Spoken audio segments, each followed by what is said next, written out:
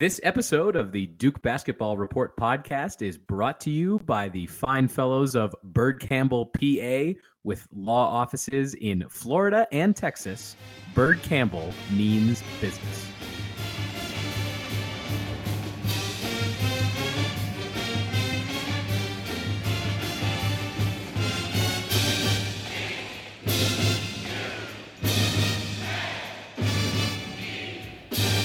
Hello, Duke fans, and welcome to episode 106 of the Duke Basketball Report podcast.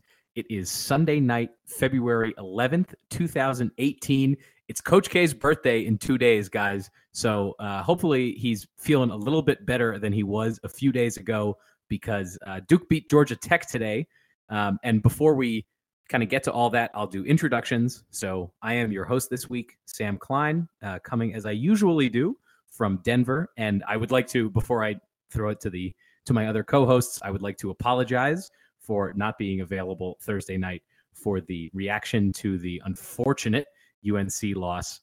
But I will say that I downloaded and listened to your show, just the Donald and Jason show, right after you posted it, and listened to it the next day. So I was all over all of your discussion. I thought it was a very fine episode without me. I normally don't. We don't need back. You.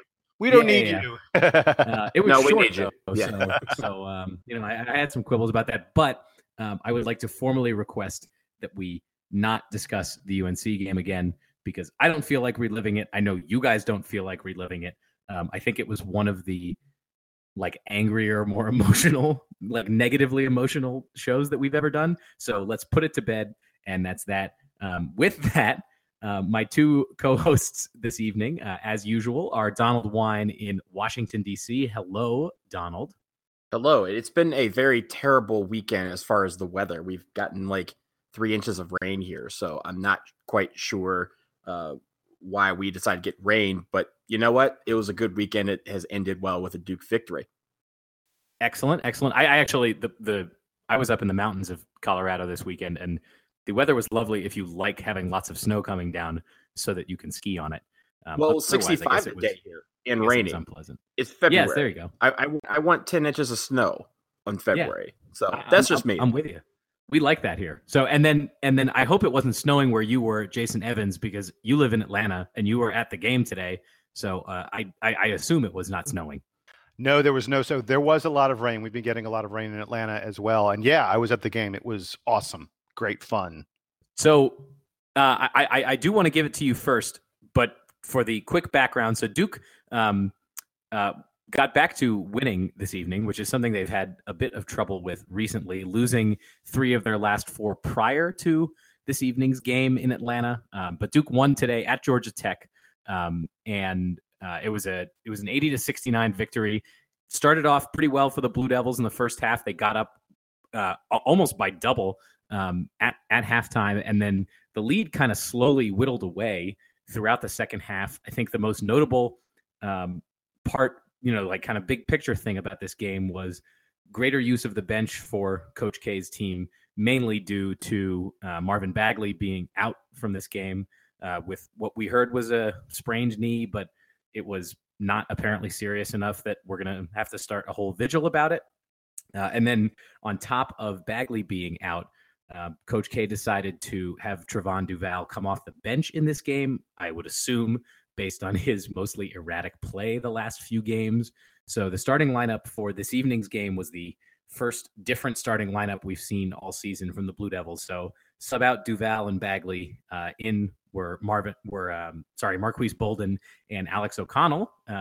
Both of them getting their first starts of the season, and both, I think, acquitting themselves nicely. But I want to give it to Jason because for the first time in the history of this podcast, in 106 episodes, not only did we have one of us at the game, which we have had before, but Jason, who was at the game tonight, was there with a press pass for Duke Basketball Report. So more later on the failure of the Georgia Tech athletic department to monitor closely their media requests. But I do want to give it. I do want to give it to Jason first, because Jason, you got to sit on press row, which the view from that you sent us does not look like it's quite as good as it is in Cameron. But you were there on press row with the members, the rest of the media, and then you were also in the locker room, the Duke locker room after the game, getting some good reactions. So why don't you kind of summarize that experience for us and sort of tell us about your experience at the game tonight? Well, obviously, being from Atlanta, I've been to a fair share of Duke Georgia Tech games at Georgia Tech. But this was, yes, my first time acting as a member of the media and sitting on press row. Like you said, unlike at Duke, where the media gets to sit courtside, at Georgia Tech, they have us in the upper deck. It's not quite the rafters, but it's sort of the front row of the upper deck in one of the corners of the stadium. And you know what, folks, if you go to the Duke Basketball Report forums, I'll try and post a picture that shows the view from my seat. It wasn't a bad view by any stretch of the imagination. Tech is a stadium that doesn't have many bad seats at all. And I felt like I had a good view of the entire game. I was able to see pretty much everything that happened in the game with relative ease. So that wasn't a problem at all. And you know what? The price of admission was free. So I'm not going to complain too much about where my seats were, seeing as I had free tickets to a Duke game, which is not an easy thing to get. It was a ton of fun. I was seated right in between a couple reporters that I actually know. On my immediate left was the Duke Chronicle reporter, a guy named Hank Tucker, who is the son of a friend of mine, Vance Tucker. Vance's son goes to Duke, covers the Blue Devils for the Chronicle, and he sat right next to me. I've met him on several occasions. We had a fun time chatting throughout the podcast, throughout the game. And then on the other side of me, to my immediate right, was Jonathan Alexander of the Raleigh News and Observer, who we interviewed on this podcast just a few months ago. I introduced myself to him, and we talked a little bit about the podcast and about, he's on the Duke beat, obviously. So that was really cool. I was essentially, even though you're on press row, you were sitting with friends, which is a fun thing. They provided us with a little bit of food, a little bit of drink, and I got to watch the game. The stadium was probably at least a third, maybe as much as a half Duke fans. It was, I had a lot of Duke friends who were at the game, and they were not alone. There were a ton of Duke people in the stands. It sounded like that throughout the game. There were times when, you like a thing happens on the court, and from the TV, you can't really tell what the call was. And I would hear cheering, and I'm like, I honestly don't know if that was a call in Duke's favor or in Georgia Tech's favor.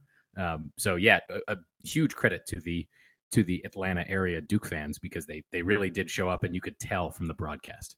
Yeah, and the really interesting thing was when Tech made their comeback in the second half, and they cut it to about 12 points, 10 points or so. The game really never was all that competitive. I think they got it down to 8 at one moment, but when they made their run, it was so late in the game that, in fact, at one point, I sort of did a mental calculation.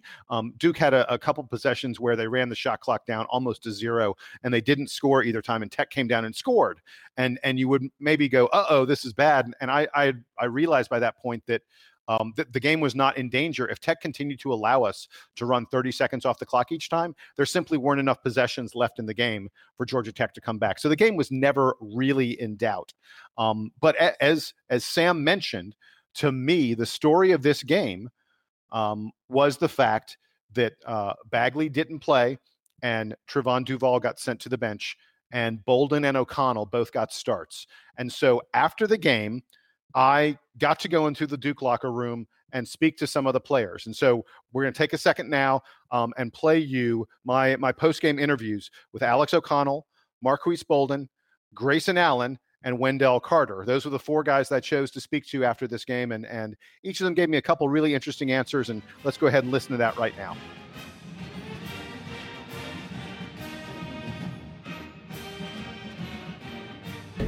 Hey, Alex. Hello. Can I ask you really quick? If I sit down? Yeah, no, please, of course.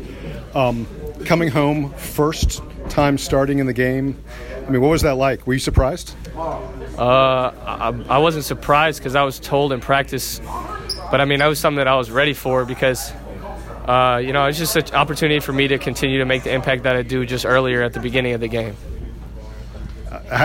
Did you prepare differently or same mindset? Same mindset, just come in and make an impact and bring energy for my team. But I mean, it was at home. Were you, did you have a lot of family here? Yeah, I had a lot of friends, but I mean, that really was. I didn't want to focus on them too much because sometimes that might get in your head. But I definitely wanted to show them that I got what it takes, and I was glad that they came out for me today. Now, I don't know. Did you expect when you committed to Duke that you'd be playing this larger role as a freshman? That wasn't the first thing I thought when I committed, but, it's something that I've worked towards this season, and it's something that I've gotten experience with, and I think it's something that I can continue to do this season and on to the next few seasons. Thanks a lot. Yeah, absolutely.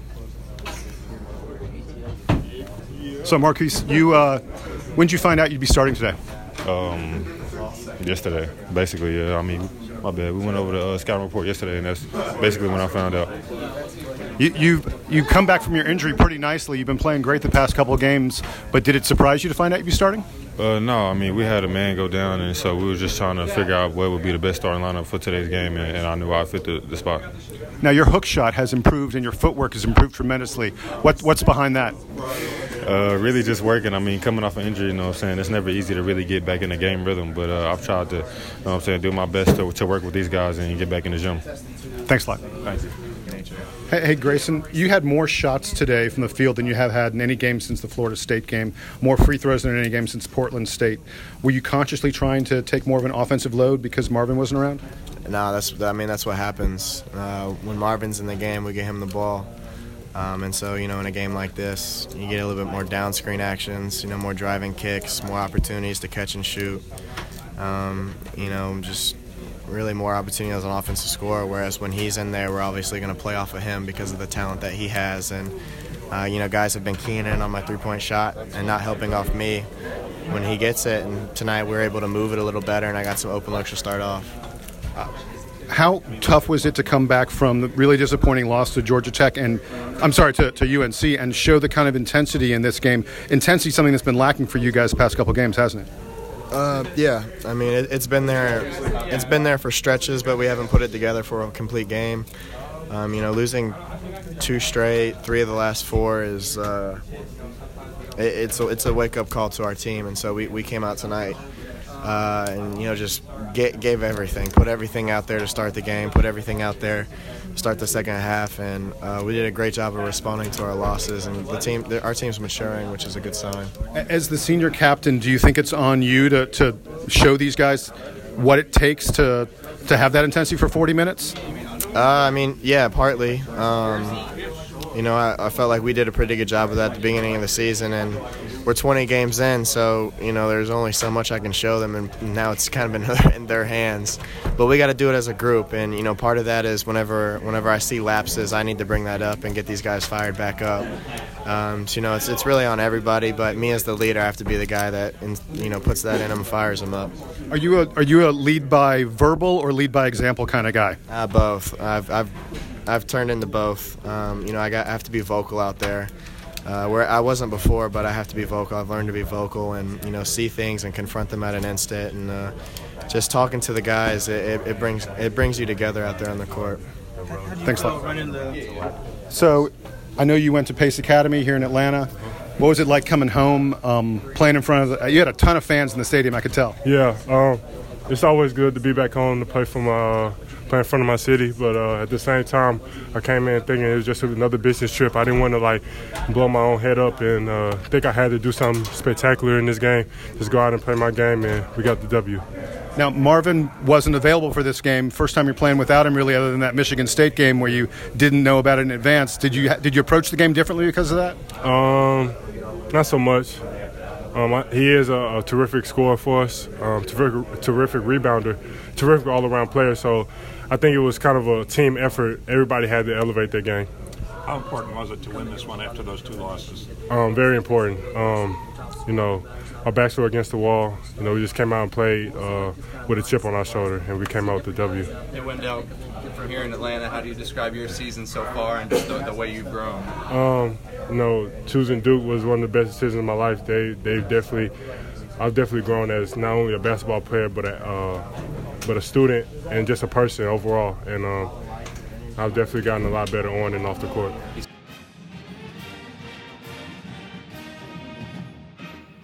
So, guys, I thought the most interesting thing from all of that was 2 places. One was Grayson Allen talking about leadership and intensity. And he said, we're 20 games into this, and these guys kind of need to learn to do it themselves. It can't all be coming from me. I thought that was really telling on his part. And then the other interesting thing to me was none of these guys seemed even remotely, nonplussed or overly excited or anything like that about having different roles in this game. Alex O'Connell and Marquise Bolden starting a game in front of, his family and friends, first time back in Atlanta as a freshman, and he gets a start. And Wendell Carter, another guy who was first time back home in his hometown. I've talked for a while about the Atlanta freshman for the Duke Blue Devils.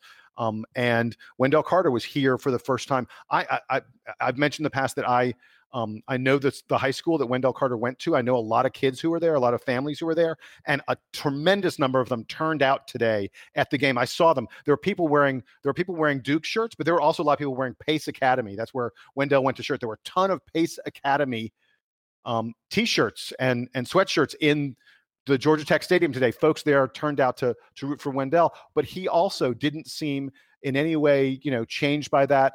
I thought he maintained his calm really well. And for all these guys, I think it's a good sign of maturity, even though they are freshmen, or in the case of Bolden, a sophomore.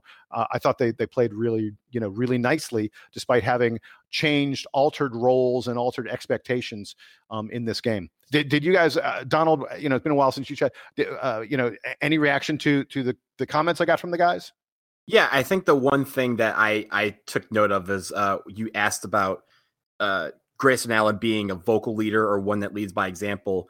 And he talked a lot about how he's become both, and that he's had to really work on over the years becoming more vocal and actually, getting in guys' faces and commanding things out on the floor. I thought that was pretty interesting to see, how he's developed as a leader and how he feels that he has improved and what he's working on. So that's always a nice insight that you don't get from a lot of people.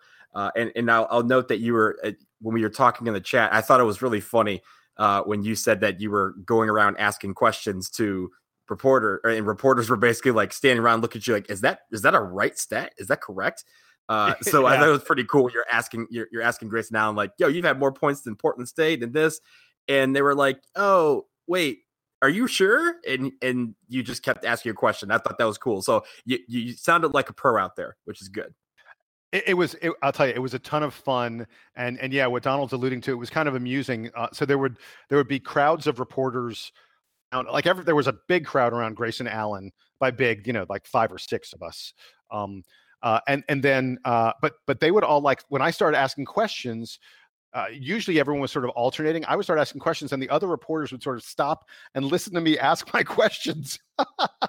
And then, when I was part done, of the business, though, right? I mean, it is. They don't have to get the quotes all themselves. Especially the star players like Grayson Allen are always going to have a handful of microphones in their faces whenever they're available to the press. So you could see how there's a little bit of like a distribution of duty among the press corps. So you were just taking up the reins because you were the new guy. Exactly. But it was kind of funny when I got done talking to Grayson, and like Donald said, there are a couple of questions I asked him where I said, hey, this is the most field goals you've had in any one game since Florida State, the most free throws since Portland State.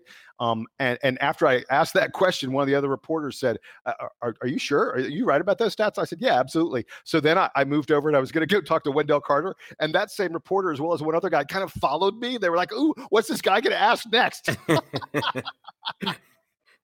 Like you're probably rattling off the stats, and Grayson was probably like, "For real? Oh, yeah, I didn't know that." Right, I didn't yeah, because those guys are trained to like block that stuff out. Although on the broadcast there wasn't an interesting point where I think was it Donald, was it Corey Alexander who was the color guy for this game? I think it was. Yeah, I think it was.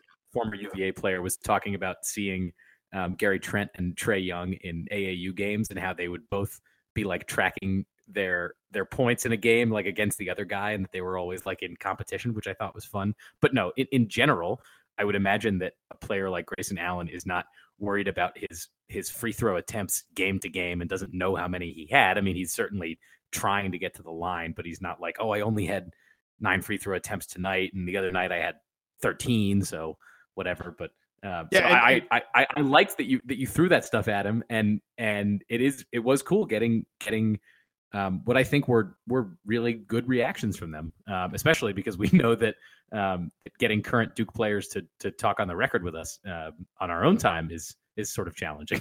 Yeah, really quickly, Jason. I also wanted to note I liked the poise that Alex O'Connell showed after the game when when you asked him about how he prepared for this game and how when they found out about it, and the fact that he knew about it yesterday, and even though he knew he was coming back home, the fact that he just kind of treated it like another ball game and he's like, I just need to play my game and bring the energy that I bring whether I'm coming off the bench or starting. I thought that was pretty cool.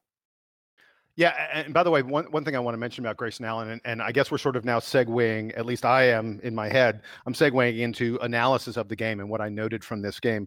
The reason I asked Grayson Allen those seemingly mundane questions about field goal attempts and free throws was not just picking out some random stat that he wouldn't notice, but I really thought part of the story of this game was, especially early on, it felt to me like Grayson was looking to take on more of a role, a more of an offensive role that he's been, deferring to the young guys a pretty good bit lately, and I thought it was significant. He was over 20 points in this game, and he hasn't done that in a while, and he was just taking more shots and being a little more aggressive offensively, and I think that's an important thing for Duke in terms of Duke's success moving forward. I'd like to see him, continue. He doesn't have to take, 14 shots and 10 free throws every single game. Those are big numbers, but I'd love to see him, be in that kind of general range. When we have Grayson Allen scoring 16 plus, 18 plus per game, I think that's really good for this team. And he's been a bit below that for a little while. And then, one other thing I want to mention, and then I'll get to you guys, because I want, your impressions of the game. Duke went zone. Duke went zone from the tap. And I wasn't really, I didn't notice I think we played a little bit of man-to-man, but we mostly played, I'd say we played zone at least 85% of the possessions in this game, maybe more like 90 or 95%. And it was just a few days ago that I interviewed John Shire, and we talked a little bit about zone and man-to-man. And he said that, there's obviously you have to do both because opponents get comfortable against one or the other. I think that Duke's zone confused Tech from the start, but I'm surprised and somewhat impressed that Coach K decided, okay, we're just going to stick with this. We're not going to, play 10 possessions of zone and then some possessions of man-to-man, which is what Shire had talked about. Shire talked about mixing it up. We didn't really mix it up that much. We stayed zone almost the entire game, and it hounded Georgia Tech into a really, really poor shooting performance. Tech's a bad offensive team. They don't shoot well, period. So I think, making them take difficult shots over our zone was the way to go. But it's going to be real interesting to see if we continue to play that way. If Coach K has decided, is this a key moment? Have we decided that we're a zone team? Well, I mean, it's not like Duke was fully successful on defense throughout the game. Georgia Tech did score 43 points in the second half and had a flurry of offensive rebounds, which I think if you're looking at zone defense, one of the things that the zone is supposed to prevent is the opponent getting offensive rebounds. So something went wrong in the second half that was clicking well in the first half. And I know that the rotation kind of got a little out of whack, and I would imagine that some of the players were just in uncomfortable situations because they were maybe playing slightly different roles than they normally do, where Bagley is often in the game. I mean, he plays almost every minute that he's healthy of every game. So that part of it, I agree with you. It was kind of nice to see them play majority zone. I don't know that I liked it as much as you did, like being, the really like overwhelming presence on defense. I liked seeing it a lot, and it did cause a lot of disruption. And I think I'm not necessarily well trained enough to recognize it, but it definitely seemed like it wasn't just the standard like Syracuse orange 2-3 zone. It did feel like Duke was kind of adjusting the shape of the zone based on the kind of plays that Georgia Tech was running. And Georgia Tech was not, I think, for the most part, trying to do sort of the standard, like, guy at the free throw line offense to counter the zone. They were moving it back and forth a lot, like around the top of the key, and so Duke was kind of adjusting a little bit themselves. So I'll tell you, by the way, one of the things the guys in the press box, one of the things we were talking about was we were trying to identify what kind of a zone it was. You're right, it wasn't a standard 2-3. Right. There were it looked almost like a 3-2 a lot of the time, or almost a 1-3-1 at times. But you're right that Duke was extending on the wings a lot, and they weren't allowing the ball to easily get to the middle, which is what we did a lot against Virginia. Now, luckily, Isaiah Wilkins couldn't hit the broadside of a barn when we played Virginia, but that was definitely a danger spot, and it seemed like we adjusted the type of zone we played to not have that happen quite as much in this game. Well, and I think that unlike, like I said, the way that teams normally attack by putting a good passer and a good shooter at the top of the free throw line, it seemed like tonight Georgia Tech was using the guy in the middle more often to screen against one of those zone defenders, so that like the ball could move more efficiently because the Duke players didn't have the same sort of like lateral availability that they would normally expect to have. Donald, what did you kind of think of that defensive effort from Duke? I thought it was a really good defensive effort for the most part. I think there was a stretch in the second half where we didn't box out. We talked about the offensive rebounds that Georgia Tech had.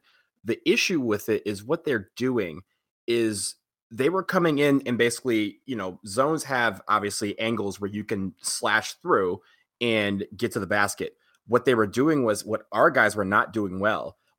If you're in a zone and the ball goes up for a shot, you're supposed to find a body and then box that person out and then go for the rebound. In man-to-man, it's easier to do that because you're right next to the guy that you're guarding and you can just turn and kind of defend. But in the zone, it's very important that you have to look for somebody, go to that person, and then block them out and then go get the rebound. Our guys didn't do that for a stretch of about 5 minutes in the second half, and that's why they ended up with a lot of those offensive rebounds. But I think for the most part, the defense was working. They were, there was a lot of energy on that offense. In that zone, which I really liked. Wendell Carter Jr. was all over the place, both on offense and defense. And that kind of energy was really important. I thought Marquise Bolden did very well for a lot of the game as well when he was in the middle of that offense, because he was the guy that was looking for a body to block out before he went and got the rebound. So I really enjoyed that. Jason, what did you think about that? Yeah. So you just identified two of the really important and interesting things about this game, which was Marquise Bolden and Wendell Carter Jr. playing together. And the reason it's interesting is usually Marvin Bagley's in the game, and those guys are alternating playing alongside Bagley.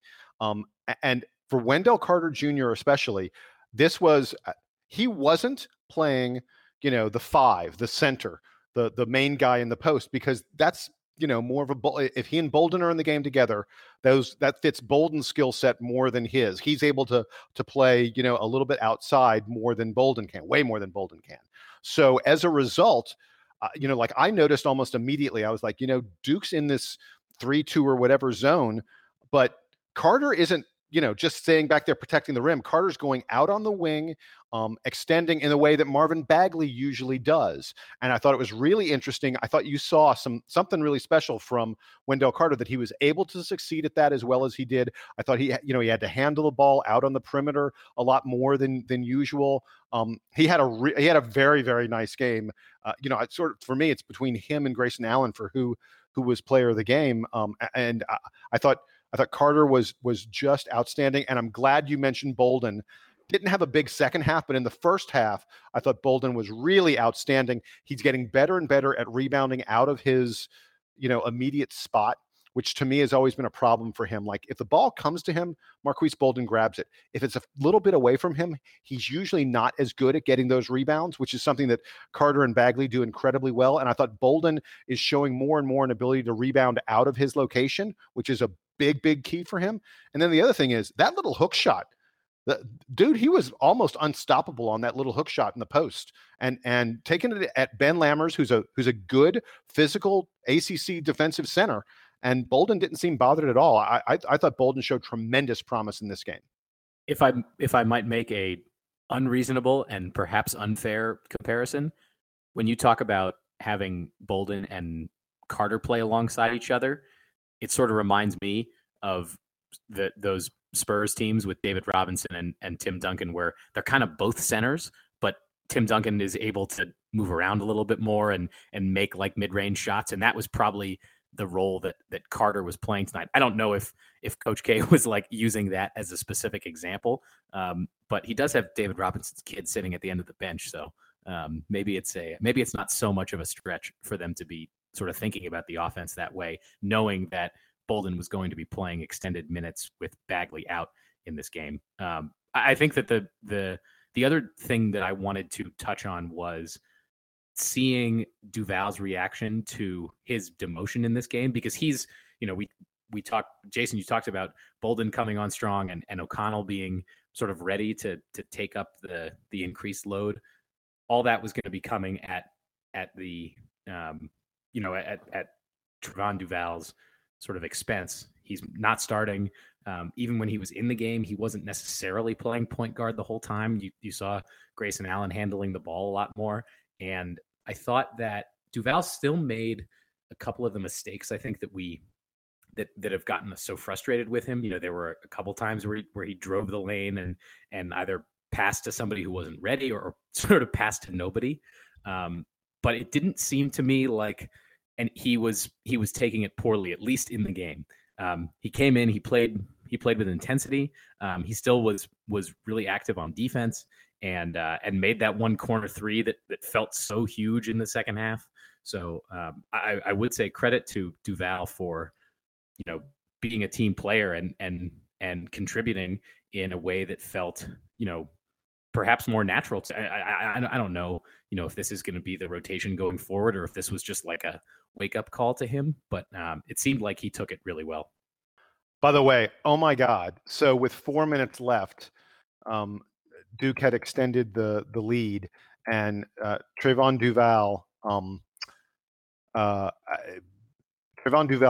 made a silly foul in the backcourt of Josh Okogie that sent him to the free throw line. And as soon as Okogie, who was having like the game of his life. Yeah, well, he's best. He's their only good offensive player. I mean, that's the truth. When Duval made that, again, Duke is trying to milk the clock. Duke has seen their lead sort of, be whittled down almost to single digits from double digits. And Duval fouls Georgia Tech's best player in the backcourt and allows him to go to the free throw line and take a couple shots. And I saw the moment he made the foul, I saw Coach K, and he literally turned his back to the court, and you saw like his body shaking. Like he wasn't looking at the court. He was looking at his assistant coaches. And I guarantee you there were words coming out of his mouth that would not pass muster under a PG-13 movie rating. It was kind of funny to see that happen. Yeah. Duval still makes mistakes that you just want to go, God, dude, really? And I got a question for y'all.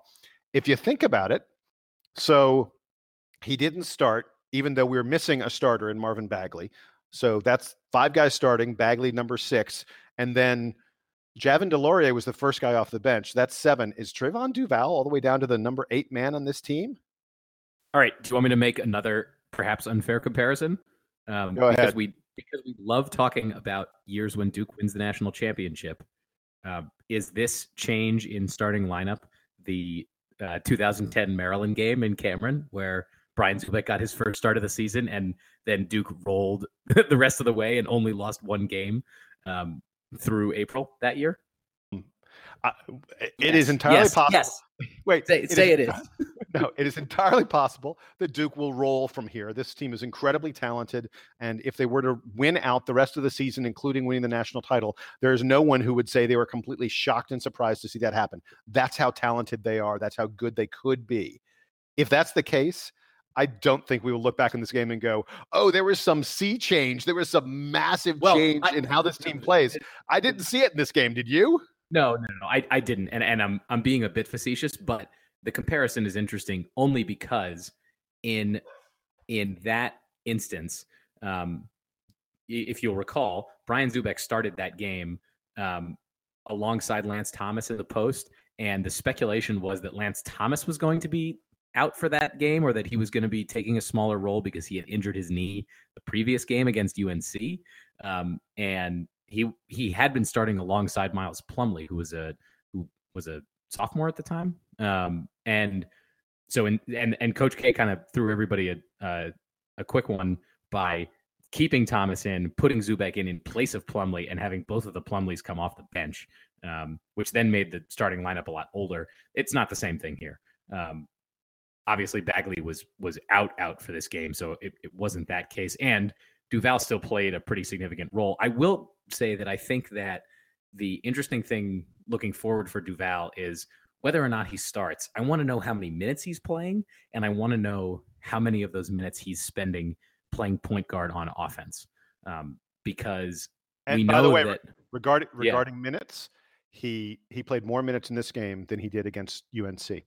So that's interesting to me, because it says that maybe this was only a symbolic thing from Coach K and not a like this is your new role kind of thing, right? If he's down to only playing like 25 minutes a game, then that's a huge difference from what he was doing. And if O'Connell is now going to be playing 15 or 20 minutes as opposed to like the 5 or 10 that he normally plays in these ACC games, and really more on the low end of that assumption. I do want to see going forward, especially against a team that is more, tournament bound, for lack of a better term, than Georgia Tech is. And we have a couple of those coming up this week. I don't want to get to them too quickly. Donald, if you have anything else to say about this game against Georgia Tech, but if you don't, let's move on to to those Virginia Tech and Clemson games coming up. Donald, that was your key to say something. I thought we were breaking because I just typed down. You can have the last word. We won. That's the last word. That's a good one. That's a good one. Okay.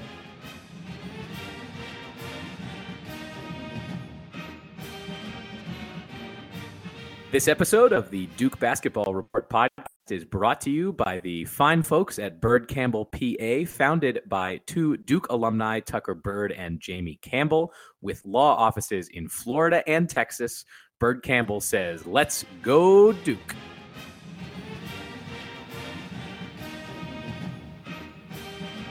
So, like I mentioned before, Duke has 2 games coming up this week. The schedule's a little bit different. We've got another Sunday game like we also did this week against Georgia Tech. Normally, I think ACC teams are playing on Saturdays, but Duke's got 2 Sundays in a row. We're not going to have time, I don't think, but among the 3 of us to do another show before that upcoming Sunday game against Clemson. So we're going to preview them both here. We'll start with the Virginia Tech game, which is this Wednesday. It's Valentine's Day, and Duke's date is with the Hokies, with Buzz Williams' squad. They're coming to Cameron, and I want to get some thoughts from Jason, because I know that you've watched a little bit of Virginia Tech, but for some background, Virginia Tech's kind of had a bit of an up and down season, although they are coming off a huge high, the highlight of their season. They won at Charlottesville on Saturday. College Game Day was there. The UVA crowd was fired up, and Buzz Williams' squad managed to squeak out a win. The first loss for UVA. It was an overtime game. UVA's first loss, I should say, in ACC play this year. Only their second loss of the season. Both of their losses now to rivals of theirs, one to Virginia Tech and one earlier this season to West Virginia. So a huge win for that team. And Virginia Tech is when you look at their efficiency numbers, a little bit like Duke. 20th on offense, according to KenPom, and 90th on defense. So overall, they're 40th in KenPom, and they do play at somewhat of a fast pace. They're in the top 100 or so of all Division I teams in pace. So kind of, I would expect to see a little bit of kind of Duke light from them. It should be a pretty fast game, back and forth. Expect a high scoring game, I would say, like sort of the normal Duke games that we've seen this year. I would not expect a game in the 60s like it was against Virginia. Jason, I think you have gotten to see Virginia Tech a couple times recently, or maybe you watched that UVA game. What can you tell us about the Hokies? Yeah, so Whenever a team plays Duke, I sort of think there are two key things to look at. And in the case of Virginia Tech, those two key things happen to play right into one of Tech's strengths and one of their weaknesses. The two key things, in my opinion, are you a team that can bomb away from outside and really hit your three-pointers? If you look at the games that Duke has lost, it goes all the way back to that first BC game, the NC State game. Consistently, when Duke loses, one of the major themes is the opponent is able to shoot long-range shots. We talked earlier this season about the fact that Duke was giving up more three-pointers than we have in years, in decades. And that is one of Virginia Tech's real strengths. This Virginia Tech team likes to put the ball up from the perimeter. They hit almost 40% of their three-pointers, which is a big number. That's really good shooting from the outside. They have 4 different guys who've taken around 100, more than 100 three-point attempts on the season. Duke only has 2. Allen and Trent, the only guys in the Duke team who've taken more than 100 three-point shots. Virginia Tech has 3 guys plus another one who's taken 90. So Virginia Tech has a lot of guys who are bombing away from the outside, and that's a lot of their game. They like to, like you said, they like to play with pace, and they like to put shots up quickly, especially shots from long range. So what's the other key when you're playing against Duke? I think teams always have to look at how are we going to fare on the boards, because Duke is such a great rebounding team. We have so much size, especially now that Marquise Bolden and Javin DeLaurier are healthy, and Bolden's really playing very, very nicely. Duke has even more size. And so teams have to wonder, are we going to be able to control the boards? And again, when Duke loses games, it tends to be that we got beat on the boards, that we got beat rebounding, or at least that teams, fought us to an even battle on the boards. If Duke doesn't dominate you on the boards, you've got a chance against Duke. So this plays into something about Virginia Tech that is one of their weaknesses. For the most part, the only guy in Virginia Tech who is at all tall who plays is Kerry Blackshear. Kerry Blackshear Jr. is 6'10". Other than Kerry Blackshear, they really don't play anybody, at least not meaningful minutes, who's over 6'5". This is a small Virginia Tech team. They tend to play 4 perimeter guys around Blackshear, and sometimes they're even playing 5 perimeter guys. And it's interesting to watch. Now, these guys rebound well, considering they're largely guards, but they're not a great rebounding team. Virginia Tech is not. And so my 2 keys to the game, the 2 things to watch: will Virginia Tech be able to get a lot of shots off from the outside and be able to hit a high percentage of them? And will Duke be able to dominate the boards? And obviously a piece of this is going to be whether or not Marvin Bagley is healthy again and able to play in that game. It's 3 days from now, and we've sort of heard that the injury isn't all that bad, so hopefully he'll be back for this game. Guys, anything else to add about Virginia Tech? No, I think that seeing Bagley is kind of the most important to me. Obviously, I want Duke to win the game because it's any game, and in particular, it's at home. But seeing Bagley back on the floor and being healthy, this is now the second time this year that he's lost any time to injury. Of course, he missed most of the Michigan State game, and so just having him back on the floor will be at least a breath of fresh air for the Blue Devils. So that's Wednesday night against Virginia Tech. This Sunday, Duke is playing a road game at Clemson. Clemson is having an excellent season. They're ranked in the AP poll. They've been ranked most of the season. And I know, Donald, you got a chance to take a look at Clemson. What about them stands out, and what do you think Duke needs to do to win on the road? So I'm going to focus on their defense. They're 15th in KenPom overall, but in defense and adjusted defensive efficiency, they're 14th. They're very active on the defensive end. They can block shots, they can alter shots, and they can make you take bad shots. And that's a team that you want to see when on defense. They're just active, and that's kind of the best way to describe it. I don't have a better word to do it, but it's one of those things where when you watch them play, you note their energy, you note their intensity on defense, and they almost relish the fact that they are going to limit you offensively and take the ball and run.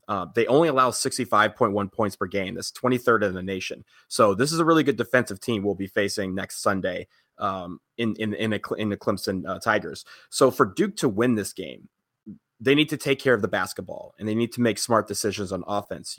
Too many times we try to force things and make like lazy, dumb passes that lead to turnovers or transition points.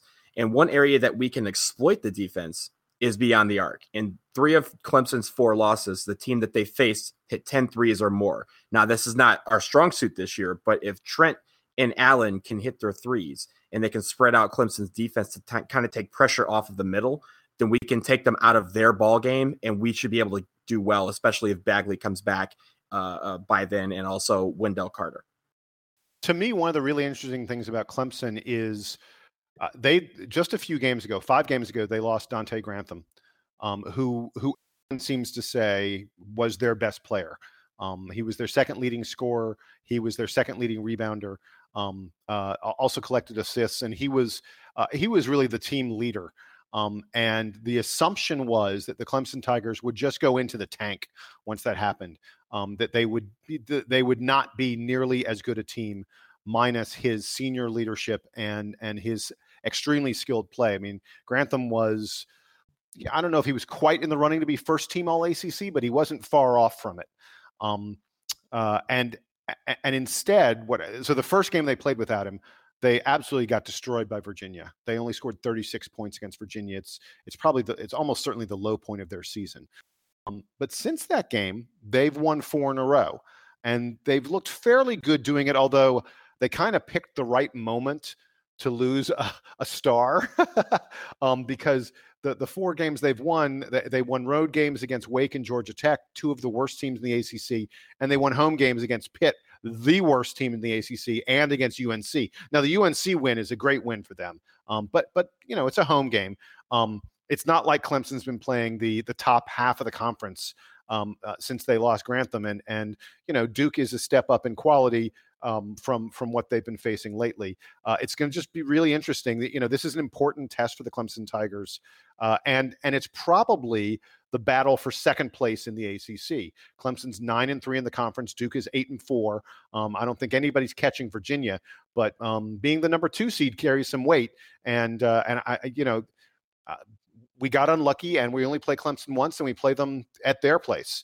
So we're going to have to bring a lot of intensity. They always play really, really hard and really emotional in Littlejohn. And, it'll be a big deal for Duke if we can come out of there with a win. It would be a huge, huge sign of, where this team perhaps is headed if we can get that victory. Yeah, and with not many games left for Duke in the regular season, there's only so much time left to fine tune, especially I think the defensive effort, because we've talked about how the defensive presence has changed so much. So every one of these games, we should all be watching for any little changes that Duke is making, because they are kind of running out of time. And it kind of harkens back, Jason, to the quote you got from Grayson Allen earlier about how we're 20 games into the season, and he was specifically talking about sort of the intensity and the leadership. But I think there's also something to be said about scheme. So it'll be interesting to see Duke play a really tough team, a team that could end up with a top 3, top 4 type seed in the NCAA tournament on the road. That's a big test for Duke. Similar, I think, at least in quality to the test they had in Chapel Hill the other night. So we'll see how that game goes. And as I mentioned, we will catch back up with all of you after that Clemson game. I don't know exactly when we'll get to record, but we'll be with you soon after that game.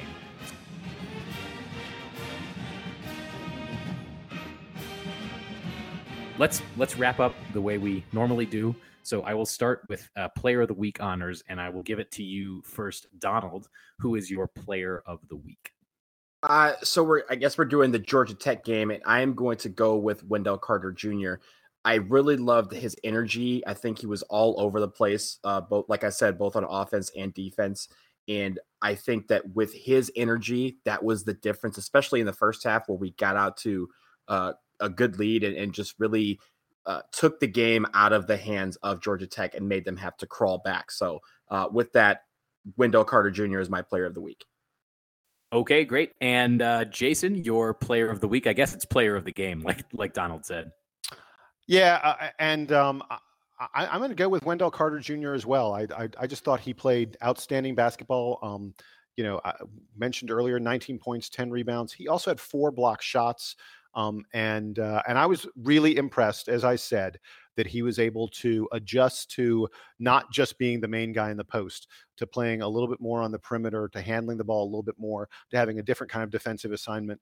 And he did it all in his hometown in front of a bunch of his fans. So I thought Wendell Carter Jr. was my player of the week.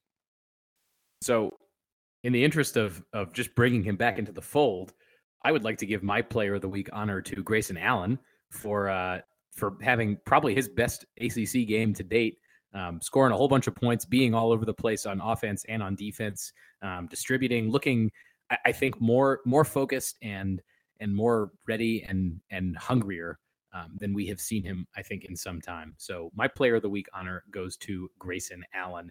We'll finish with parting shots. And Donald, I will also start with you once again. Do you have a parting shot for this week?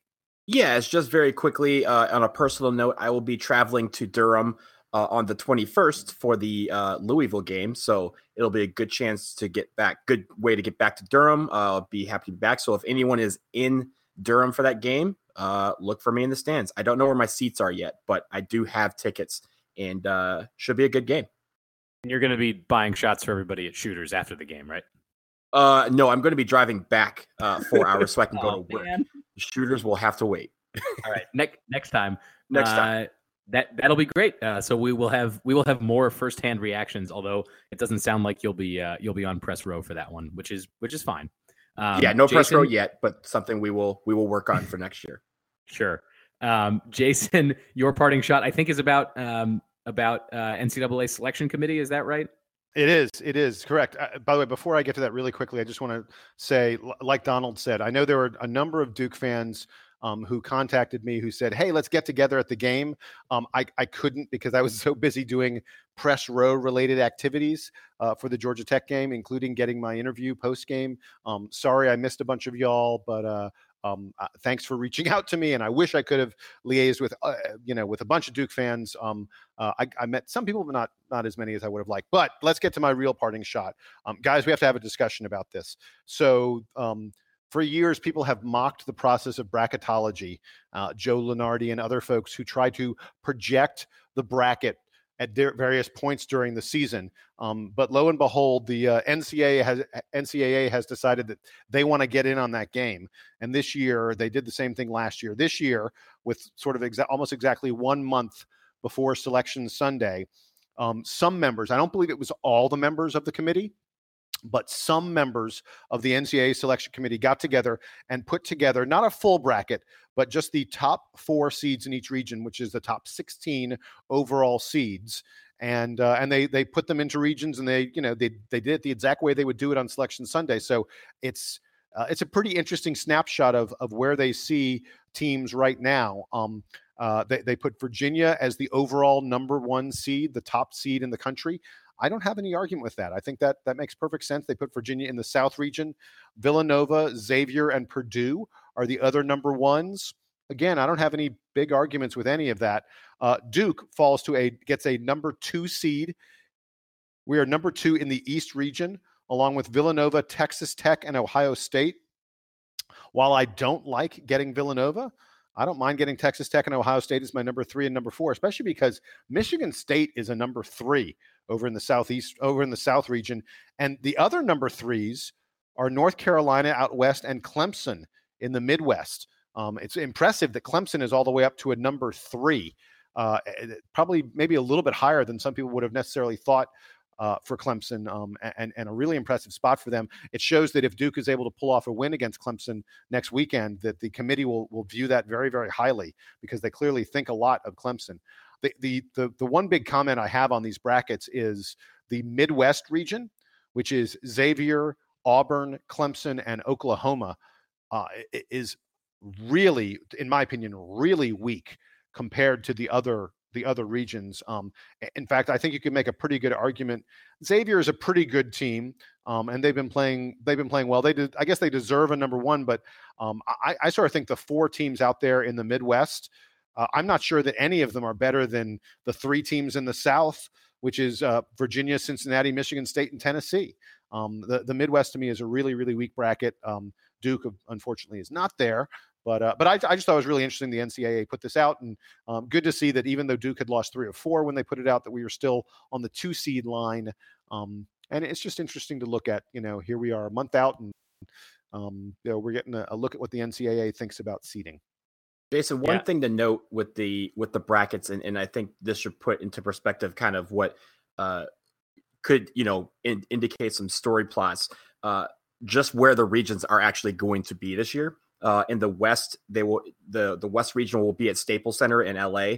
The South region will actually be in your town, Jason, at Phillips Arena in Atlanta.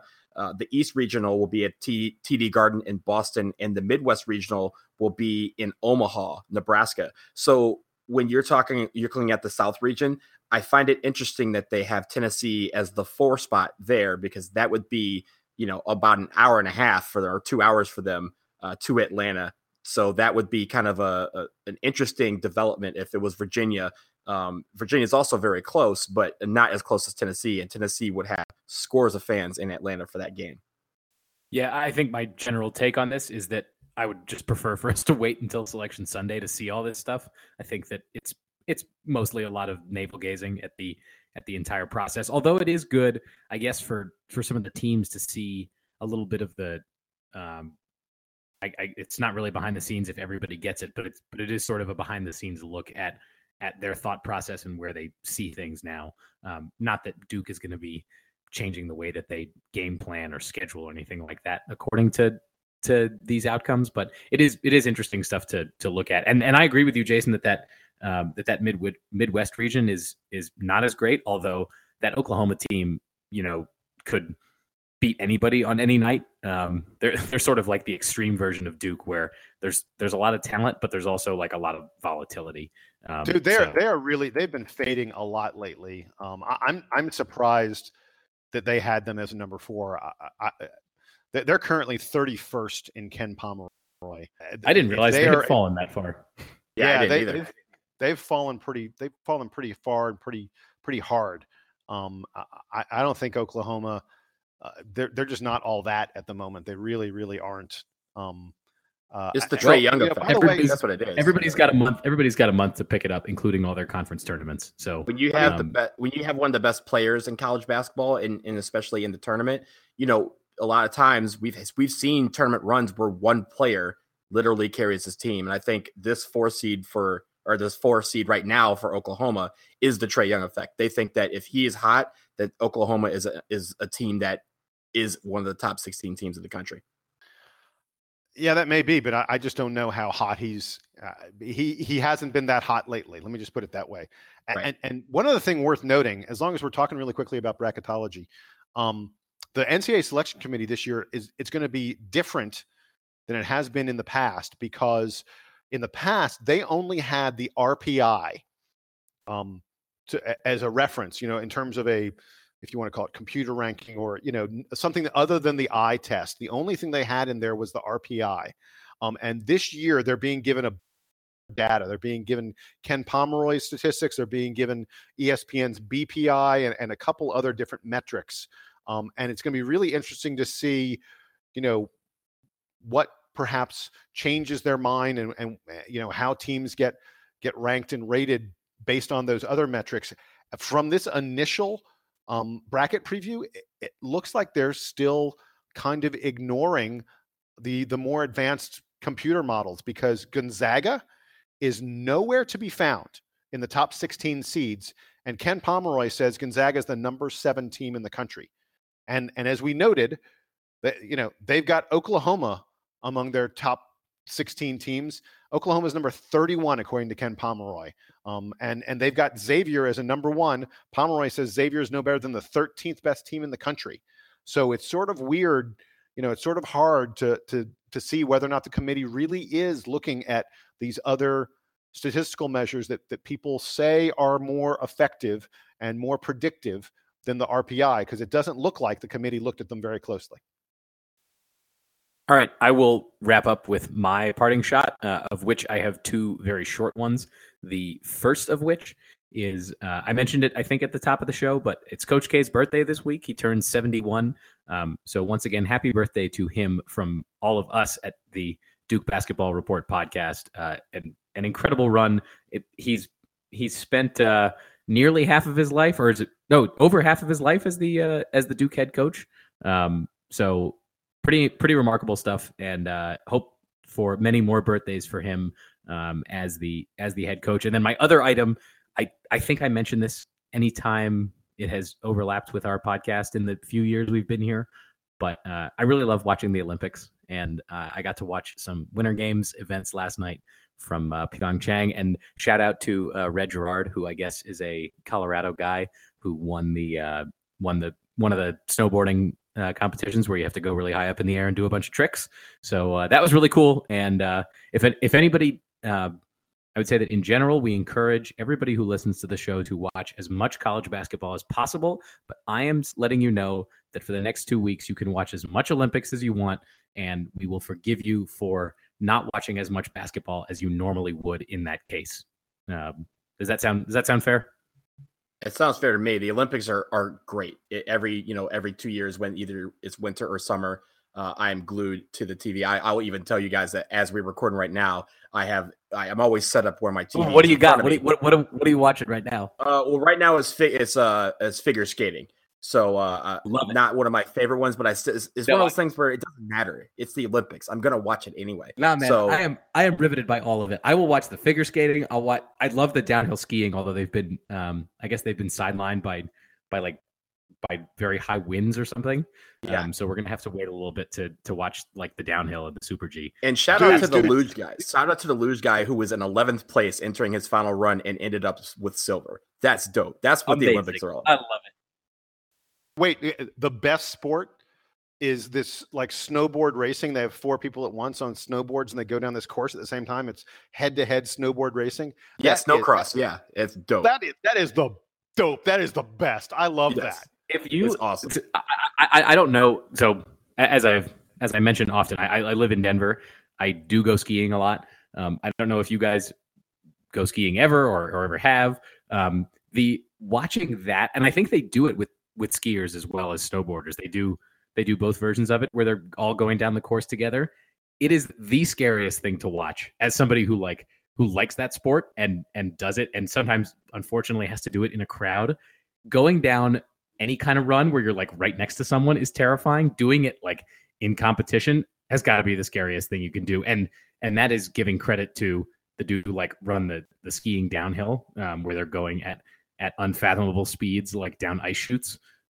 All that stuff is like totally terrifying and also riveting for me to watch. Absolutely. So I think that'll do it for us here at the Duke Basketball Report podcast. This was episode 106. For Jason Evans and Donald Wine, I am Sam Klein. We'll talk to you again soon. And Duke Band, take us home.